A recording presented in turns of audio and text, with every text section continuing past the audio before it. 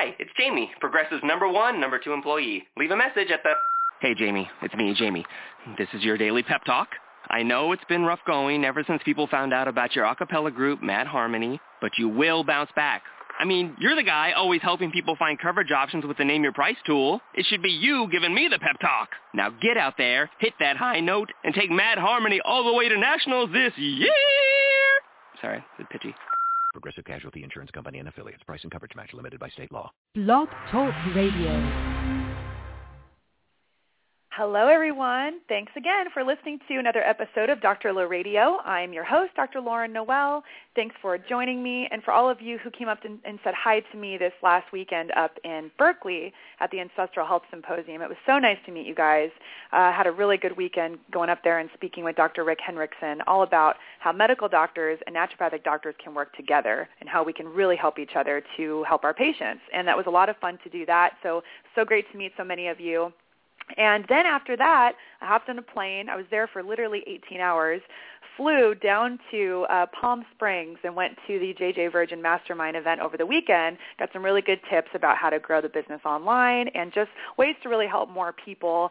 And so it was a blast. Got to hang out with Dave Asprey and Krista Orecchio and Cynthia Pasquella and just a lot of amazing people doing some awesome things online. So it was a really, really fun weekend, and I'm pumped. I definitely have my motivation to do what I do.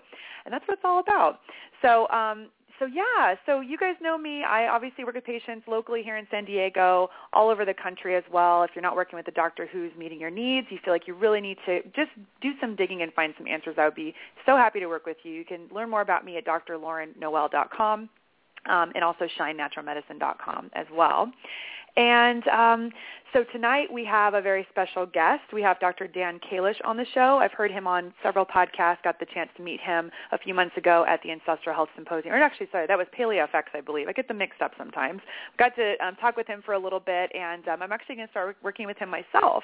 So that speaks volumes to him and the reputation he has as a doctor, because doctors can't treat themselves. We just can't do it. We need to actually have someone work on us so we can walk our talk. So I'm excited to get into doing that. And so we're going to talk all about neurotransmitters tonight, which are your happy, healthy brain chemicals. They'll help to keep you feeling good and balanced and your mood balanced. And, you know, I got to tell you, depression is not a Prozac deficiency. Just because you're not feeling well, maybe emotionally, doesn't necessarily mean the first choice is taking medication. So there's a lot you can do to educate yourself. There are lots of doctors who can be helpful in balancing this thing out naturally for you. There's a lot of options. So I'm all about on this show, I'm all about, empowering you, giving you information so you can make an informed decision about what to do for your health. And so tonight we're going to get a lot of information all about that. Also, I forgot to mention, if you didn't hear last week's show, I was interviewing Krista Orecchio on how to get rid of Candida for good. Candida can be really hard to get rid of, and there's some very effective ways to handle that naturally. We talked about our Candida Cleanse program, and you can learn more about that at candidacleanseright.com. And let's jump into it. So all about Dr. Kalish. He's basically amazing, but I'm going to go through his bio and give you a little bit more detailed information, and would also like to hear a little bit of his personal story. Dan Kalish is a pioneer, having developed his own model of functional medicine founded on 20 years of successful clinical results, working with over 8,000 patients in his private practice. He's certified over 700 practitioners worldwide in the Kalish method, which solves patient challenges through a proven lab-based mentorship program addressing the 3 areas of hormones, GI, so gastrointestinal, and detoxification. He's trained practitioners from Dr. Mercola's medical staff to Mayo Clinic physicians in Kalish Method functional medicine protocols. He received his BA in physiological psychology and philosophy from Antioch College in Ohio and completed his chiropractic degree in California. He also studied at the University of London and conducted research with biochemist Dr. Robin Monroe at Cambridge University. His studies led him to mentoring with renowned psychiatrist Dr. R.D. Lang using drug-free treatments for schizophrenics. More recently, Dr. Kalish proudly served as an advisor to the Honorable Patrick Kennedy and participated in the first One Mind for Research conference held in Boston in 2011, where 200 of the nation's top neuroscientists gathered to form a united front to promote research on brain disorders. He's the author of 2 books, The Kalish Method, Healing the Body and Mapping the Mind, and Your Guide to Healthy Hormones. and he's a frequent requested speaker for health summits across the United States and, of course, on podcasts as well. So we are very honored to have him. So Dr. Kalish, thank you so much for being on Dr. Low Radio. Yeah, I appreciate it. I'm glad to be here. Thank you. Yeah, of course. It's good to have you. And it's a small world because you actually practice with one of the doctors in my office, Dr. Chad Larson. So we work together 2 or 3 days a week, actually. So it's kind of a small world. I know that you guys know each other, too. Oh, yeah, from like literally a million years ago. Yeah. He's a great guy. He's a really great doctor. Yeah, we had him on the show a few weeks ago, and he was telling me just how amazing you are, that back when you were practicing actually out of state, right, you would jump on a plane and see patients. Weren't you, like, commuting, like, once a week, something like that? Yeah, I used to fly to work. For 10 years I did that. That was a little crazy. I'm much calmer now. I was young. I was young and enthusiastic. Yeah. So you would fly to work, and then you'd fly back. And he mentioned that you'd fly to work, you would actually hop on a bike and ride your bike to work then, right? So there's even more commuting. Exactly. Well, I'm a lifelong diehard cyclist, so I ride my bike whenever possible, even if it involves getting on a plane. That doesn't slow me down. I'm still on the bike as much as I can. Very inspiring stuff. And yeah, I'm amazed. Your adrenals must be just like diehard to handle all that. Well, I meditate a lot. That kind of keeps me going. I meditate most days for like 2 hours, so that kind of balances out the crazy overdone part of my life. Right. So I'm curious about that with your meditation. Do you do that in the morning? Do you do it at night? What's kind of your routine with that? I always meditate in the morning. Earlier the better, yeah. Wow. It's nice to watch the sun come up. That would be, it's ideal. I don't always achieve that, but that's ideal. Yeah. And so when we got to talk briefly at PaleoFX, you talked a little bit about your personal story, and you actually study with monks, right? Give me a little bit of your history with all of that. Yeah, so on the brain side of things, when I was 18, I went to Japan, and I lived in a Zen Buddhist monastery with this guy a pretty famous Zen master named Harada Roshi, and I studied with Harada Roshi for about 6 months and learned Zen archery and did a lot of Zazen sitting meditation and all that. And then came back to the States for a while. I guess I went to college, got a college degree and did all that stuff. And then I went back to Asia in my early 20s, 22, 23, and I spent about 2 years this time mostly at a Thai Buddhist monastery in southern Thailand, living with Theravadan monks in the Thai tradition, which was really great, a lot of meditation and studying Buddhist scriptures and stuff like that. I spent a little bit of time in Nepal, in Kathmandu, with a Tibetan monk who was a painter, who is a meditation teacher, but most of the time was in Thailand. And it's what we call mindfulness meditation here. It's a pretty common meditation technique in the States, too. So that was a really great experience, and I did never ordain and never became a monk, but a lot of my friends did, and I'm still in touch with some of those people now even. Mm-hmm. And right now I'm doing Taoist meditation. I've kind of changed continents a little bit, focus, but the Taoist meditation is really great too. It's been a focus for the last couple of years. We're obviously talking about neurotransmitters tonight. What kind of effect does meditation have on neurotransmitters? Yeah, I wrote my undergraduate thesis on the physiological effects of meditation. That's what I was studying when I was at Cambridge. Cambridge University is unique. It has every publication that was ever published anywhere in the British Empire for all of human history. So it's a great place to research because we got everything. And a lot of the research done on meditation and the brain was, done by people in India, scientists in India. But the British, picked up on all that research. So it's pretty well established. I mean, they started to look at this like in the 1950s, that meditation can have a profound effect on brain waves and brain function. And it's, I think the Chinese have this expression, they call it cleansing the mind. It's like washing your mind out, like you would wash out a pair of dirty socks or something. So you can just, filter and get out all the junk and all the thoughts that are unnecessary and meaningless and try to drill down to the core essentials of what we need. And it's interesting because when patients become low in neurotransmitters, based on the lab work that we do, you start to lose control of your brain. You start to think too much. You start to think so much, maybe you get anxious. You start to think so much, maybe you get depressed. You start to think so much, you get a little obsessive. You want to check the stove 20 times before you leave. You start to think a lot about food. So when our neurotransmitter levels drop, it's hard to calm the mind down. And that's one of the major problems that I think we're seeing with people now in terms of, what we see in practice every day. Mm-hmm. I'm remembering an interesting experience with a patient I had years ago. We did a neurotransmitter panel on her, and she actually was a teacher of meditation and yoga, so she did this for hours every day. And it was fascinating because her neurotransmitters, I do urine testing for neurotransmitters, her neurotransmitters were like all high. It was so interesting. And emotionally, she felt very balanced. But, I mean, have you seen that, like high neurotransmitters across the board? I mean, like like GABA, like serotonin, dopamine, all of them were quite high. Well, yeah, I mean, it depends on, there's a lot of different variables for that.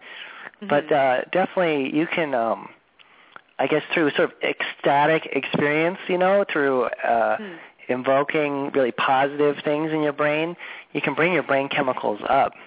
Right. I mean, you can kind of think yourself to being happy, or not think yourself, you can kind of meditate yourself to being happy, right? You can have a physiological impact on your brain chemicals just by sitting quietly and not doing anything. Yeah. That's kind of cool. I think she had actually been experimenting with certain kinds of meditation recently, and exactly like you're saying, like really trying to invoke a particular result. So yeah, it was fascinating to see that. It was the first time I'd seen that, because usually one's high, one's low, but to see all of them high, it was amazing.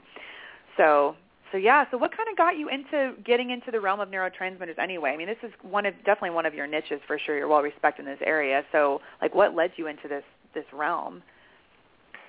Well, I think it's kind of the plague of our time, is that, well, we're obviously all under stress, and a lot of people have, don't even know what to eat, and there's a lot of problems out there that we deal with in natural health. But there's one thing that's sort of inescapable. No matter how organic you are in your lifestyle and how much you use, green cleaning products and have an electric car and all these things, you can't escape the reality that we all have hundreds of neurotoxins and disrupting chemicals in our body, right? So we're all exposed to chemicals every day, just from air, food, water, every source you can imagine, and a lot of these chemicals are neurotoxic, and they get into the brain, and they start to damage brain cells. And so over the 20, 25 years I've been doing this work, as I look at labs and just sort of track things, we're just seeing a pretty, and this is backed by even places like the Centers for Disease Control, and they do these studies. The latest one they did was called the Fourth Report. So if you Google CDC Fourth Report, it'll pop up our federal government's analysis of the toxicity levels in the American population. And what you see is that there's just a steady increase in even infants now. Newborn babies have 50 to 60 neurotoxins in their body the day they're born. So everyone in the United States now is saturated with various chemicals. And because so many of them are neurotoxic, these chemicals get into our brains and they start to kill, maim, destroy brain cells. And so the amount of brain-related problems that we're seeing in practice has dramatically escalated because of the neurotoxic damage. I mean, you could throw in a bunch of other stress issues like bad diet, not enough protein, bad fatty acids, and all kinds of other stuff like, digestive problems and stress and emotional stress too.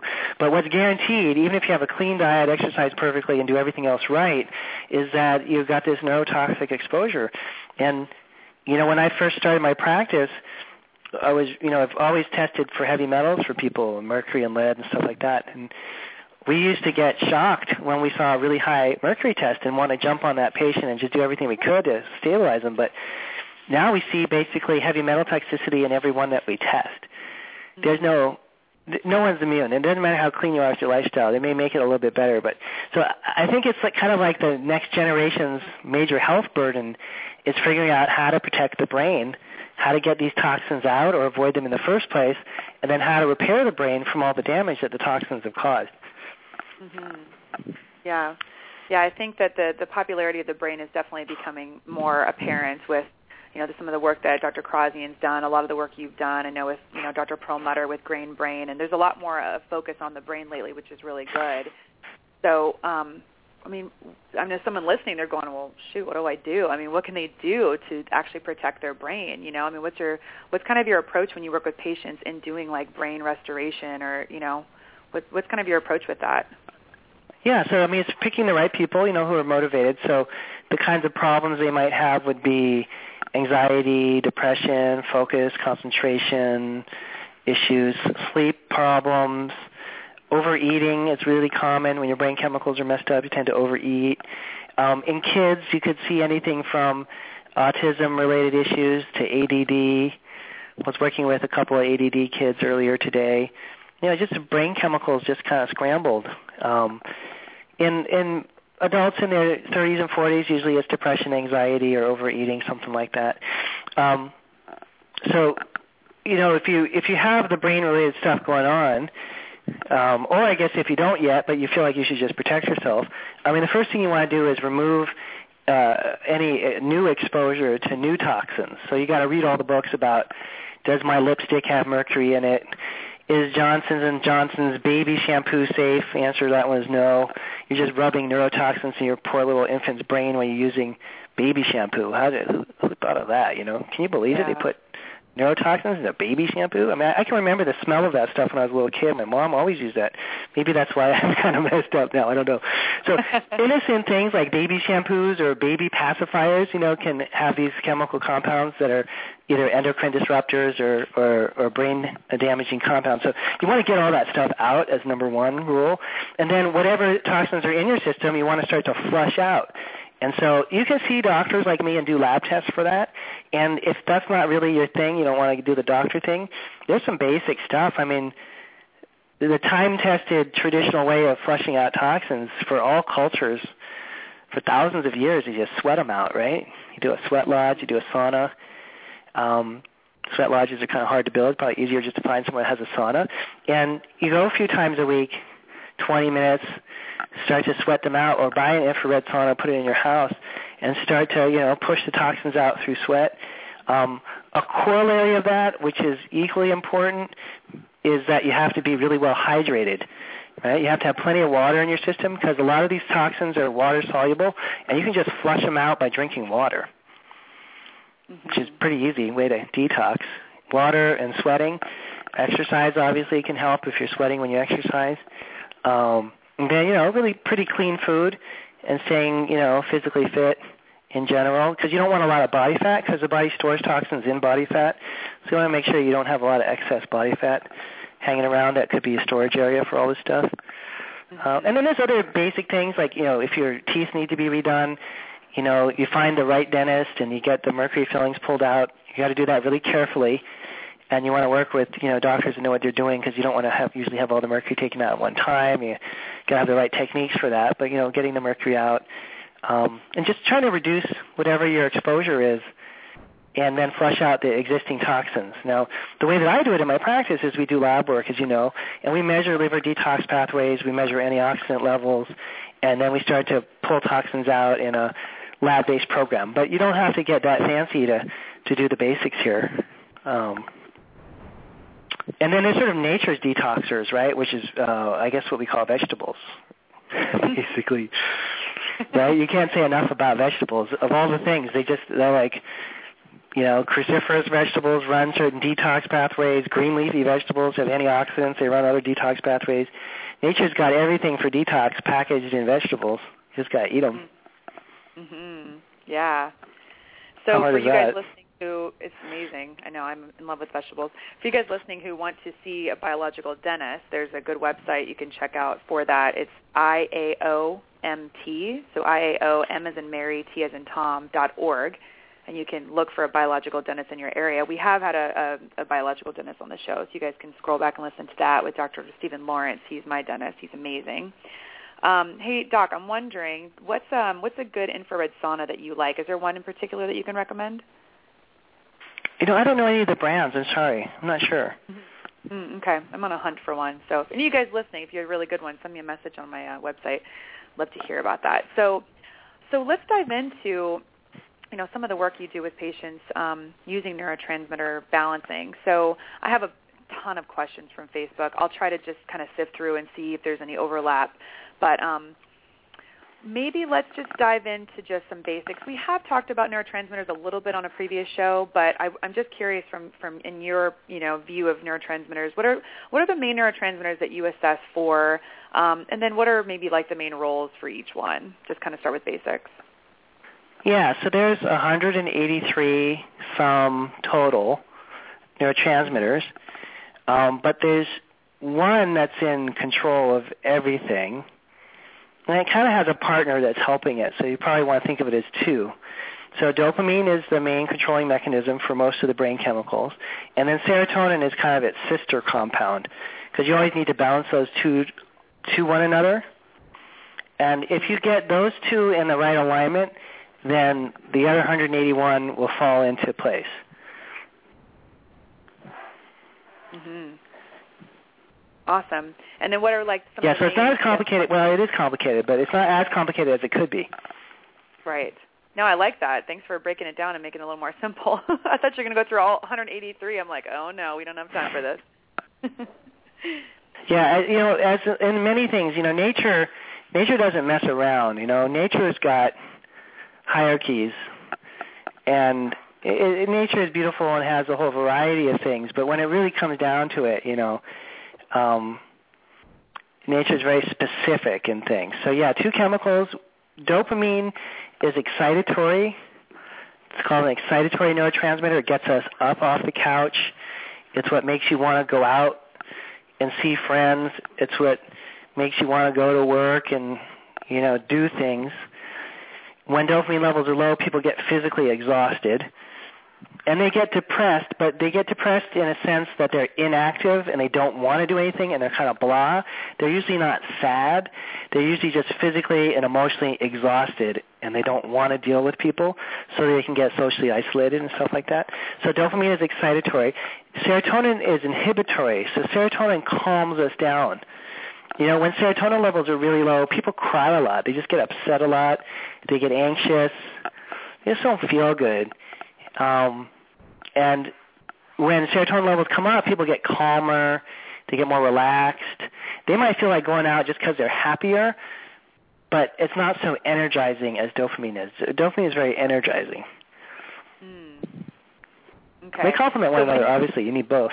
Mm-hmm. Yeah, it sounds like it's like an important teeter-totter to balance each other out. So, and you can test for this, right? I know you do urine testing, right, to look at these levels. Yeah, it's all lab-based protocols for this. Mhm. Yeah. That's the beauty of it. You can actually see it on a lab test. You're not guessing or wondering what's wrong with the person. You just actually run the labs and you see from there. And I'm sure once patients see their labs, they're just so relieved to finally see some data that actually reflects how they feel. It's very, I'm sure, satisfying to see that. It's like, I'm not crazy. There's something that's actually out of balance, right? Yeah, I had this patient today. She's like maybe 47, 48-year-old woman, and it was a lab test for her son. And they put him on and off Wellbutrin in the past, and it's helped a lot with his panic attacks and kind of social anxiety kind of stuff. And we ran a lab, and it just showed, like, on the test that his dopamine and norepinephrine levels were low, And it's like, okay, well, here's what your kid needs. And it happened to match the medications that they've been using. They've been using Wellbutrin off and on. But, how nice to have a lab-based solution. You don't always have to medicate, You can do things that are targeted based on testing. And by the end of the consult, she kind of figured out that she had the problem too, right? So, it's something people feel a little uncomfortable talking about sometimes if they're depressed or they have, history of mental health stuff. It's still kind of a little stigmatizing in our culture to say that you've been depressed or are depressed. So I think that's part of it. It's just people kind of feeling comfortable enough with themselves to ask for help. Right. Yeah, absolutely. And so I use Pharmacen labs myself for the urine testing. What particular lab do you do your urine testing through? I use a couple of labs. So I use DBS labs and another one called Metametrics. Okay. Okay, so then let's say... you just got to find a practitioner that has a lot of experience. That's the main thing, They know how to interpret things and how to run the testing properly and all that. Right, and they're all connected. I mean, you have neurotransmitters, and those communicate with hormones. So, I explain to patients all the time, it's like a big web. You tug on one side of the web, the whole thing moves. Nothing is in isolation in the body. It's all connected. So let's kind of go into that. So connection with neurotransmitters and hormones. How do they dance with each other? How does this all affect each other? Yeah, so it's an integrated system. It's a neuroendocrine system. Neuro is like nerve cell stuff, and endocrine is hormone related. So and there's some really simple examples. So for example, your cortisol levels go up, which is a stress hormone, because you're really stressed. That automatically has been shown to lower your serotonin. So if you walk into an office somewhere and someone diagnoses you as being low in serotonin, and they give you either Prozac or they give you a supplement for it or whatever they're doing, you could potentially also have high cortisol. And if you just fix the cortisol, maybe the serotonin would balance out. So there's a really strong stress depression component, meaning that a lot of people are depressed or anxious because they're stressed. And if you deal with the stress hormone side, the brain actually kind of takes care of itself. And then you can have, this is a really common one, for women, you can have sex hormone / brain problems, right? Mm-hmm. So I get every month maybe one patient who's viciously depressed right around her period. Not normal PMS, like I want chocolate kind of thing, but really this is, my life may not keep going depression, And the rest of the month they're fine. So it's clearly cyclical, and it's seeming like a mental health problem because it's incredibly severe, and they may have 2 or 3 days where they're just down, not going to work kind of down. And then you fix the dopamine levels, and all of a sudden the whole problem just vanishes. So it can go either way. You could have a brain chemistry fix that fixes a sex hormone problem, like a low progesterone issue with a PMS patient, or you can have a hormone that's out of balance, like high cortisol, that's driving the brain chemistry down. And so generally, you can look at all facets of this. So we do the brain testing, hormone testing, and then create a comprehensive program to address it all. Mm-hmm. That's kind of where the experience comes in, because it just helps to have done this for a while. And you don't necessarily have to treat everything at the same time, but you want to see the whole picture so you can make a program that's going to be comprehensive work. Right, hence all the testing. So I know from a friend who's worked with you as well that there's definitely an interplay between neurotransmitter balancing and thyroid. So, and there's from what he's told me that, being able to actually maybe go on less thyroid medication once the neurotransmitters are balanced. So can you go into that a little bit? Yeah, and this gets kind of tricky, but just think about like one condition, so kind of as a reference point. Let's say depression. So you could be depressed because your thyroid's low. Mm-hmm. You could be depressed because your brain chemicals are low. And you could be depressed because your adrenal hormones are low. Mm-hmm. And, I guess the trick of all this is to figure out what's the easiest entry point. So do you want to try to fix the depression with thyroid treatment, with brain treatment, with adrenal treatment? What's going to be the easiest way to get things done? And, and sometimes it's really predictable, sometimes not. Sometimes you can tell, based on lab work, how perhaps extreme the thyroid problem is versus the brain problem. So let's say that you run a thyroid lab and a brain lab, and you see that the thyroid is kind of normal low in the average low range that you always see, but the serotonin and dopamine are the lowest you've seen in months. In a situation like that, you might try to fix the thyroid issue by recalibrating the brain. And then I often see the opposite. I often see tests where, let's say, the adrenals are incredibly depleted and the thyroid is just borderline low. We might do an adrenal program and find that brings the thyroid right back. So it's different for everybody, and, I think part of the clues happen with how extreme the lab work looks, and then the others are, just a good history and just trying to calculate what's the least invasive, quickest way to fix things. Right. No, it's great. It's awesome, and I love your approach. We actually practice in very similar ways, and I'm working with you for myself because I can't clone myself, and I just figure you'd be a really good person to work with. But so really looking at the whole picture, and it's all connected. So let's talk about another example of maybe neurotransmitters and gut motility. So, maybe someone who has real chronic constipation, is there some sort of maybe brain balancing kind of approach that might help with the motility of the gut? Yeah, all right, this is crazy. So serotonin, right, is named for what they discovered it does first. Sero means blood, tonin like a tonifier, right? Serotonin has a major role in controlling the vasculature. It has a really strong role in creating migraines as well. When people can't control their blood vessels, they expand and contract, get migraines and stuff. So it also has a huge role in the gut. So 95%, maybe a little bit more, of your serotonin is made by these enterochromaffin cells in the gut. It's made locally in the digestive tract. Almost all the serotonin in the human body, a really small percentage is made in your brain. Of course, your brain doesn't need a whole lot of it to run properly, and what serotonin does in the gut is it stays in the gut. It's made by cells in your digestive tract, and it controls the contractions, the peristaltic contractions of the intestinal tract. So if you have a good amount of serotonin, you'll have normal peristalsis, and you'll have normal bowel movement of 2 or 3 a day, depending on how healthy you are, And if your serotonin levels in the gut are really low, you might have a decrease in peristalsis, which could lead to constipation. Get this, though. Some people have what we call serotonin toxicity. They make too much serotonin in the gut, and then they could get diarrhea, blood in the stool, pain, cramping, alternating with constipation. It's really quite interesting. So we think of serotonin as a brain chemical, but the majority of it exists outside the brain. It's doing completely other things outside of controlling the brain function. And this is just one example, or 2 examples, I guess. One would be peristaltic contractions of the gut. So low serotonin, low dopamine can lead to constipation, diarrhea, IBS, alternating stuff back and forth, all that. And it could lead to migraine headaches because they can't control the blood vessels very well.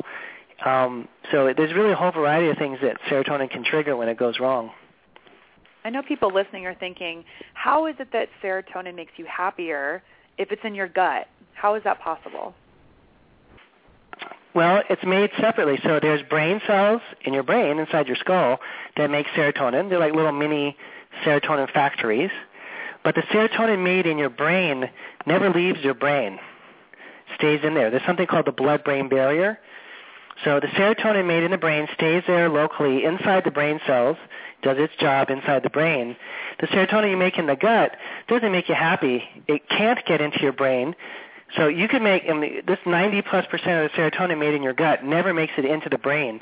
It can't cross the blood-brain barrier. It can't get in. It's kept out. So all the serotonin made in your gut is for an entirely different purpose. It's wild, isn't it? And you want to know even something crazier? When you take an antidepressant drug, right? When you take an antidepressant drug, 80 to 90% of the serotonin peripherally, the serotonin outside the brain that's stored in our platelets, is destroyed. So we use platelets, little blood cell things. So, when the serotonin is made in the gut, right? It's made in the heart. It's made in different parts of the body. But you have a reserve of serotonin. You get like a surplus of it. You got an abundance of it.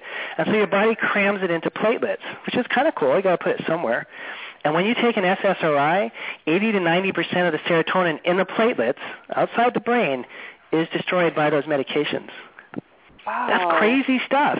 That means the serotonin outside your gut, outside your brain, the storage areas for it are depleted by the very chemicals we're trying to use to manipulate it. It's just, wow. That's fascinating. So that's why it's so hard. I know, that one statistic, when I read that study, I was like, no way. It's true, though. You can look it up. Google it. You can read all the research on it. It's out there, Well, and then that's why it makes it so hard to get off those medications. You get off the medication, and now your storage of serotonin is even lower. Yes. They're highly addictive because they deplete, SSRIs deplete the chemicals that they manipulate. Wow. And they're not all bad, though. Like I had a close family member who was locked up at the Stanford psych ward because she was basically, so depressed that she had become psychotic. And like she thought that the New York Times was sending her messages, and you know what I mean? She thought there were cameras that were watching her everywhere. And, I watched her get on antidepressant drugs, and they got her better and got her out of there in like a few weeks.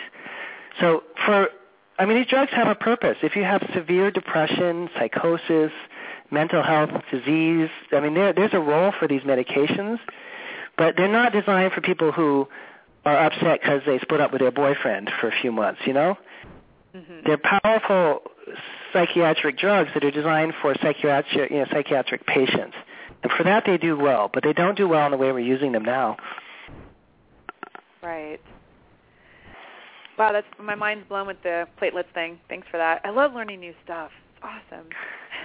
I know. Who would have even thought that you had serotonin in your platelets? But I had no idea. Let's redefine it. So they're really called monoamines. So monoamine means, these are all serotonin, dopamine, epinephrine, norepinephrine. Because when you call it a neurotransmitter, you're thinking, oh, it's only in your brain. But, right. Sometimes it's just changing the name of it. So calling it a monoamine, you realize, okay, you can have a monoamine like serotonin in the brain. You could have it in a blood vessel. You could have it in your gut. Dopamine exists in the adrenal glands. It exists in the brain, right? Your adrenal glands make dopamine, epinephrine, norepinephrine. When we see these compounds in the brain, we call them neurotransmitters, but they're actually made in the adrenal glands, and those are hormone-producing glands. So they're kind of hormones, but they're also brain chemicals. It depends on where they are. Mm-hmm. Right. Fascinating stuff. So I'm going to take it to some of these Facebook questions here. Let's see. So, God, there's like so many. So this question is from Amy Fleming. She wants to know, how do neurotransmitters change throughout the menstrual cycle? I know you kind of just touched on that, but maybe a little more detail. How do they change throughout the menstrual cycle? Yeah, so progesterone levels shoot up in the second half of the cycle. Estrogen levels go up in the middle of the cycle and then drop back down. So you've got progesterone and estrogen levels fluctuating. And they're both under the control of dopamine. So it's not really, the question should be asked the opposite way. It's really dopamine controlling progesterone and estrogen, not the other way around. Mm-hmm. And so, let me back up and try to answer it better, though.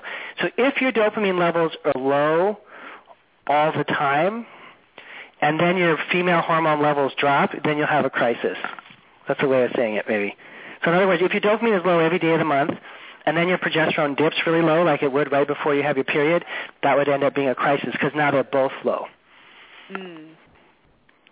Okay. So I'm sure that the people listening are going, okay, well, how do I increase my dopamine? If dopamine controls it all, what do I do? Yeah, meditate. I'm only laughing because it's true. That's not true, but it's not an easy thing to do. Whether you want a pill for it, probably. There's pills you can take for it too, supplements and stuff. But don't self-prescribe brain chemical supplements. That's like really risky. It's just going to end bad. So you just got to find some doctor person that can help you with it, that has some experience. You don't want to be like the first person that you ever tried doing brain chemistry stuff with.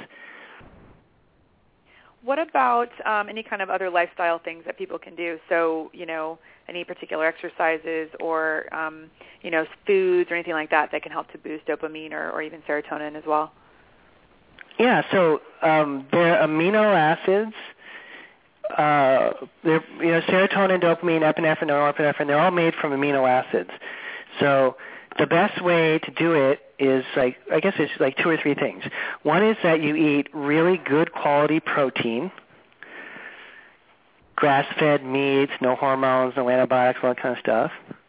If you're vegetarian, get good quality protein powders. Mm-hmm. Don't try to do it with soy.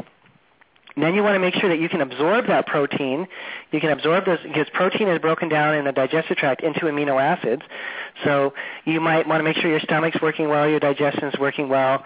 Some people take a little insurance policy out. They'll do some enzymes or HCl to make sure they're breaking their food down well in their digestive tract, because you got to not only eat the food and chew it well, but then you got to absorb the nutrients. Those are the two obvious ways. And then seriously about the meditation thing, when we're stressed, we burn through more brain chemicals. So like if you're sitting in a car on a freeway and you're stuck in traffic and you're pissed off about it, you know, you're going to be burning up more serotonin and dopamine than if the person right next to you is listening to Adele and rocking out and doesn't care that she's stuck in traffic for 20 minutes because it's her favorite song, you know? Right. So the Adele listening person is going to be burning less brain chemicals than the stressed out person. So however you can turn off your mind and stop the endless thinking processes that we all tend to engage in. And that could be, I don't know, you could have sex with somebody, hopefully someone you like. You could go play golf. You could go to the garden and garden.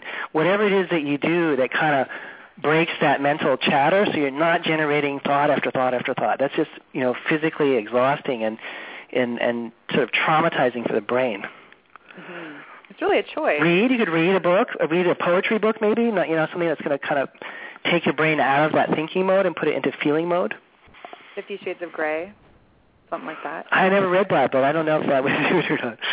I don't know if you'd be as into it as a lot of women across the globe. Maybe, though. You might be into it. Okay, back to Facebook.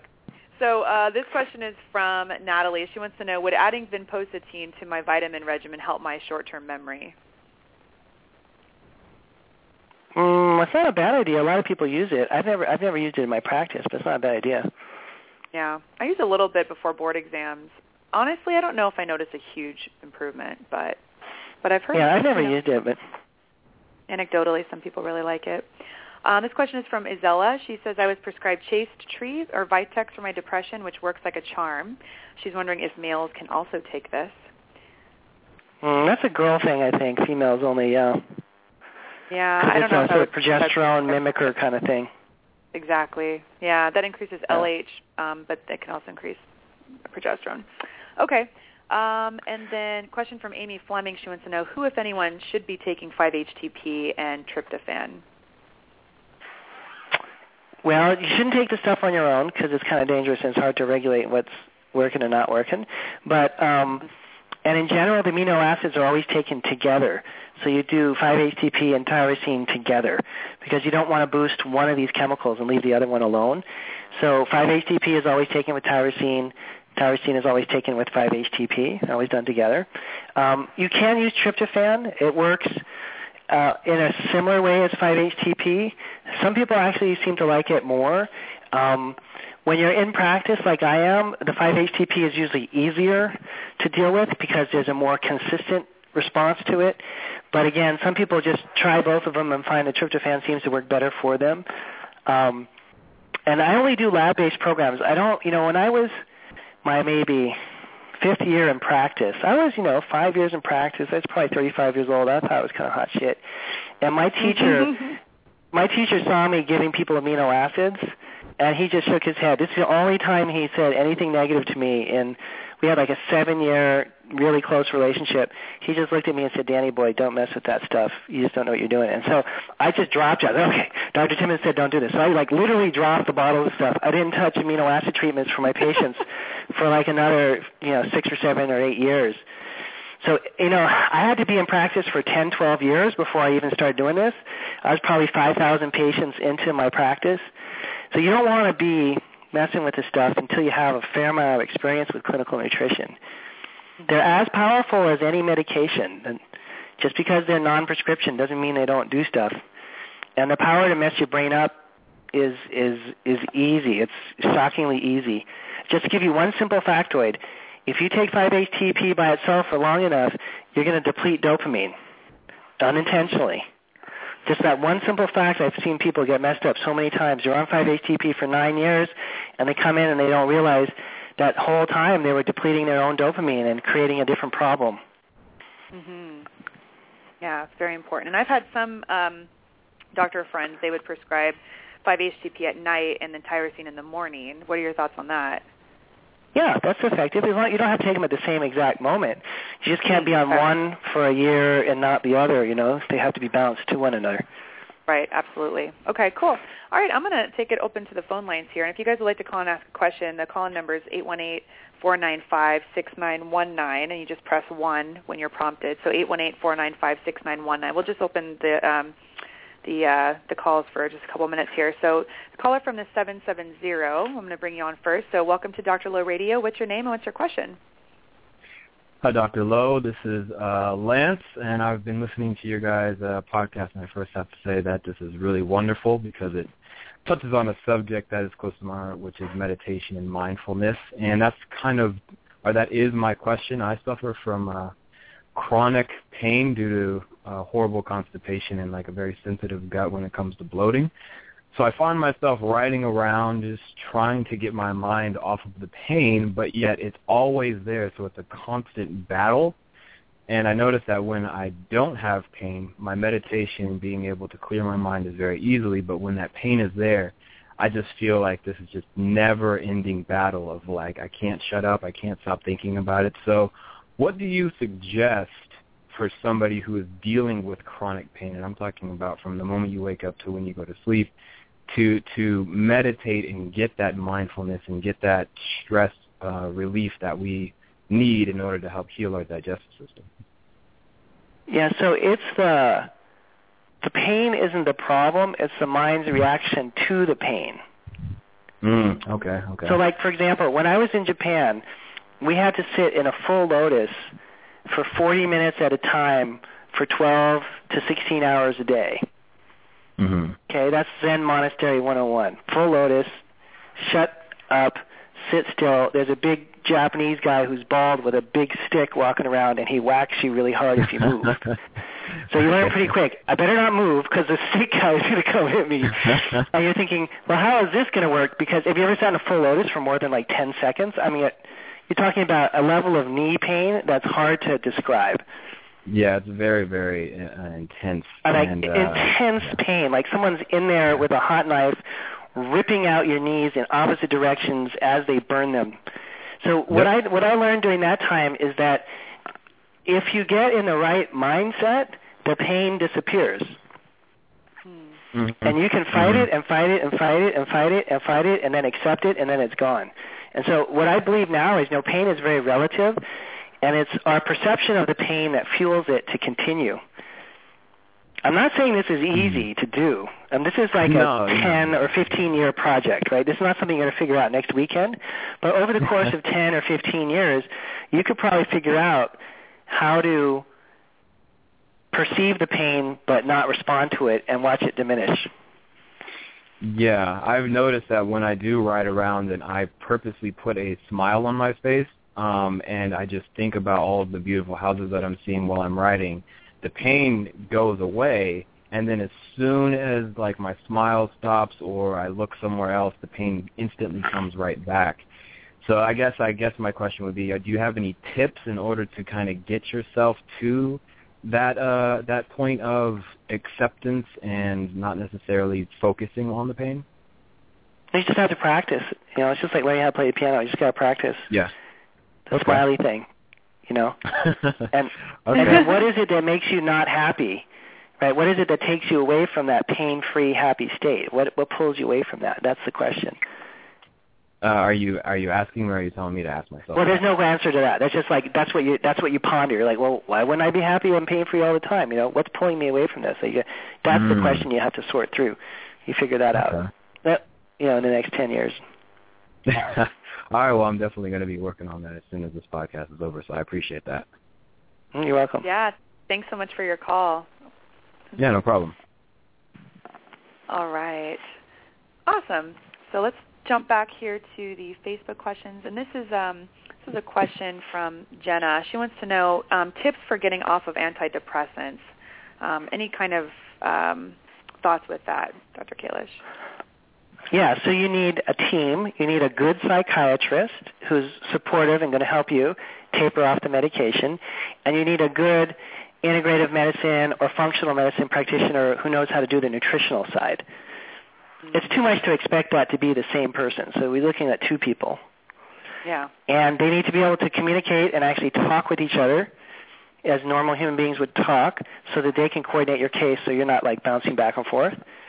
And then the psychiatrist will have his or her personal opinions about how to taper and what, speed with which you would taper off.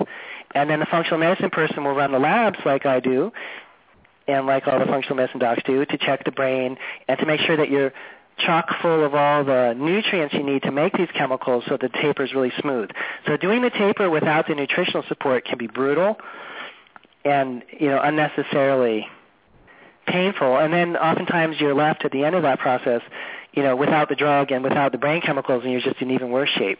So getting the nutritional parameters built back up and then, safely first, obviously you want to build up all the nutrition first. You want to get all the missing chemicals back in the body first, and then it's very easy for the psychiatrist to do the taper. Mm-hmm. Yeah, very important that they speak with each other. And I got to say this. You can't stop a psychiatric medication by yourself suddenly. Don't do it. It's dangerous. You could hurt yourself. So if you're on an antidepressant and you decide you want to get off of it, don't stop taking it suddenly. You got to work with someone who can help you with the taper. These medications are dangerous to stop cold turkey. It's not a good idea. Don't just all of a sudden get your natural health hat on and throw your Prozac out. It's really dangerous. Right. Yes, and don't treat patients yourself. That come in and people do that all the time. It's just irresponsible and dangerous. You shouldn't do it. Mm-hmm. All right. Okay, we're going to open it up to another caller. Caller from the 651. You're on Dr. Low Radio. What's your name and where are you calling from? Hi, it's Linda from St. Paul. Hi, Dr. Low and Hey. Dr. Kalish. Thanks for taking my call.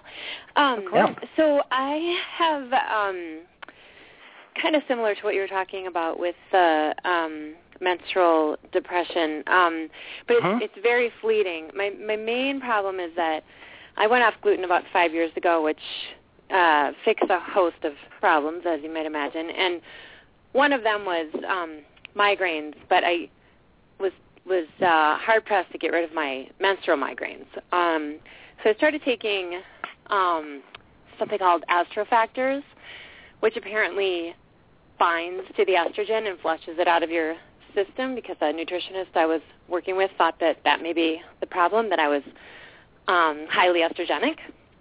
And that seemed to work for a time, but now they're back. And I recently took out dairy with the hope that may be a culprit, but it's only been about a month. So just sort of wondering if you might have any. And it typically comes with a wave of depression. Like, I know I'm going to be getting a menstrual migraine because I'll have sort of an overwhelming sensation that all hope is lost. And what time of the cycle is it? Ovulation or before you start bleeding? Before I start bleeding. Okay, so because it means different things at different times. So okay. Dr. John Lee wrote these books called What Your Doctor May Not Tell You About Menopause and Premenopause. I'm actually looking at my original copy on my shelf right now in my office. Okay. So Dr. Lee is the original medical doc that coined this whole term estrogen dominance. All right. Yeah? And so here's the weird thing. You can be estrogen dominant but have low estrogen. Oh. So, and I've been doing, I'm like Dr. Lee now. I'm like the old guy. Like, when I met him, I thought, oh, he's 50. He's really old. Like, I'm 50 right now. I turned 50 last week. So I'm like the old guy that's been doing this for 25 years. Let me tell you, okay. I've never tested a woman who was estrogen dominant with high estrogen unless she was taking synthetic estrogen. Mm-hmm. Okay. So estrogen dominance. And that would be like the birth control pill or something, which I'm not. Yeah, it could birth control or Premarin or something like that. Okay. So obviously, if you're taking external estrogen in a high dose, you could be estrogen dominant. But if you're not taking a synthetic hormone, which you weren't, right? No. This is a universal law. If you're not taking a synthetic hormone, if you're not taking estrogen, it's impossible for your estrogen levels to go up.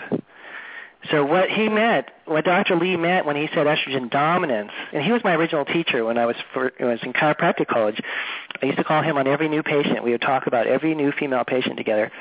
He's a medical doctor, too. He had no business messing with me, but he was very helpful. Anyways, he spent 3 years training me. So what he really meant was that estrogen dominance in a woman like yourself means that your progesterone is low, your estrogen is low, but your progesterone is so much lower that you're having symptoms of estrogen dominance because your progesterone is so low that even though your estrogen is low, it's dominant because they're both down. Okay. So if I balance my progesterone, let me say this one more time. What's that? So if I balance my progesterone, if I bring that up, will my estrogen then come along with it to the proper level? No, but it'll take care of the headaches probably. Oh, all right. It won't bring the estrogen back up, but it'll change the estrogen dominance problem and probably eliminate the headaches. And do I want to bring my estrogen back up, or is it good that it's low? Well, you don't want it to be high because it's a growth hormone and it triggers cancer, right? Right. So you don't want to take it. Right. Here's a conundrum. Your estrogen's probably low, but it's dominant, but you don't want to take it.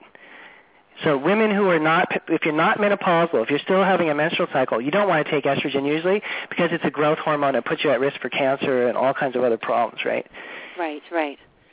So the way that we address it then is... And I'm really careful about like the environmental estrogens as well. I mean, I try to be as much as possible in terms of you can see why the estrogen blocker thing you took worked for a while because it temporarily fixed the problem, but really the problem is that your progesterone's low, so you want to bring the progesterone up, have your doctor prescribe some kind of healthy progesterone thing for you. All right. And then if you want to fix the estrogen, you can work on the adrenal glands and fix it through the adrenals. That's the indirect way for women to fix their estrogen. About 40% of the estrogen that your body's making today is coming from your adrenal glands. And if you fix the adrenal glands, that estrogen will come back from the adrenals, from the stress response being damaged. It'll come back and you won't have the estrogen problem anymore. How do I fix the adrenals? You can read my book. I talk all about it. And we're giving you guys a free copy of my book. Great. Yeah. Okay, fantastic. Awesome. Thank you so very much. You're so welcome. Thanks for calling in. All right. All right, Doc. We kind of flew through like a whole hour. Do you have any parting words, any little last-minute tidbits, any other nuggets for us? Yeah, I try to think about your listeners and where they're at, what would help the most. I guess here's what I would say. I don't want to be condescending or patronizing, but, read a lot and study a lot and learn all this stuff, but then find someone who's really good at doing this. Like I read a lot about cars, and I think I know a lot about cars, but whenever I bring my car to a real car mechanic, I'm right like 10% of the time. Like 90% of the time, I have no idea what I really, it's like I'm just wrong.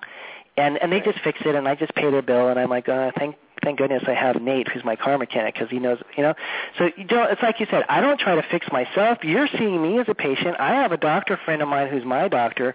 The more experience you get in this industry, the more you realize you don't want to self-treat. But I'm not against self-education. It's fine if you know more than your doctor and you know a lot about what's going on, but then find someone to partner with that can help design the treatments for you. I think that's probably the best thing. Well-educated patients who are teaming up with a practitioner that they really respect. That's the winning combo. Yeah, I mean, I have doctors come and see me all the time as patients. It's just you have to have someone guide you through that. So I fully agree with that. Awesome. So what's on the horizon for you? What's coming up next for you? What are you working on? Well, we just started a research study last week with the Mayo Clinic. Wow. Which is awesome. So, and we still need some patients to sign up. So if any of your listeners are interested, we need women ages 38 to 53 who are stressed and want to get better. And Mayo Clinic is sponsoring the whole thing, and they're studying the Kalish method, which is pretty cool. That's amazing. So how are they? You got to be in Northern California. You got to be like in the Bay Area too. Well, women in the Bay Area who are interested. Okay. And we need another. We have 10 women signed up. We need like 15 more to do the study. So. Okay. Is that crazy? I'm basically doing a research study on myself. Right. With the Mayo Clinic. That's very exciting. Yeah, that's really cool. So we'll have it. We'll get back in touch when we have the study published and everything. I'll come back and do talks about it and tell your listeners what we discovered with the research. Yeah, I'd love that. So should they reach you on your website about that if they are in that age parameter and they're up in your neck of the woods? Yeah, 38 to 53-year-old women. Mayo Clinic's paying for the whole bill. You know, it doesn't cost you anything. You get to work with me directly as a patient.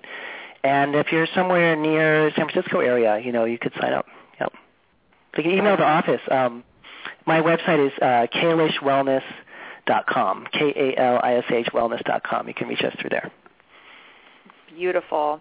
All right. Well, you have a wonderful rest of your night, Dr. Kalish. Thank you for being my guest on the show, and I will catch you very soon. I appreciate it. Thanks for the time. Of course, my pleasure. All right, you guys, that's the show. Thank you so much for tuning in, and loved that one. I think that was just really important information, and really the biggest takeaway is please don't take this and then go and experiment on your brain and see what happens.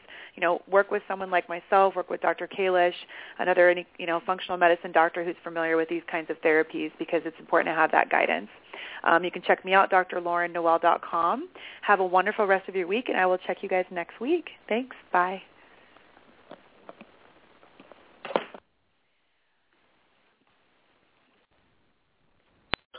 North Pole Hotline, Mrs. Claus here. My holiday shopping list is so big, I can't wait for Black Friday. Get to Old Navy's biggest sale of the year starting tomorrow. Old Navy? Beat the crowds for 50% off your entire purchase. 50% off? Plus, this Friday only, Old Navy's famous cozy socks are just $1 in stores. Old Navy's giving $1 for every pair sold, up to $1 million to Boys and Girls Clubs. So I can do good, look good, and get 50% off your entire purchase at Old Navy and OldNavy.com. Valid 11/21 to 11/23. Exclusions apply. See store for details. Cozy socks valid 11/23. In stores only. Limit 10. North Pole Hotline, Mrs. Claus here. My holiday shopping list is so big, I can't wait for Black Friday. Get to Old Navy's biggest sale of the year starting tomorrow. Old Navy? Beat the crowds for 50% off your entire purchase. 50% off? Plus, this Friday only, Old Navy's famous cozy socks are just $1 in stores. Old Navy's giving $1 for every pair sold, up to $1 million to Boys and Girls Clubs. So I can do good, look good, and get 50% off your entire purchase at Old Navy and OldNavy.com. Valid 11/21 to 11/23. Exclusions apply. See store for details. Cozy socks valid 11/23. In stores only. Limit 10.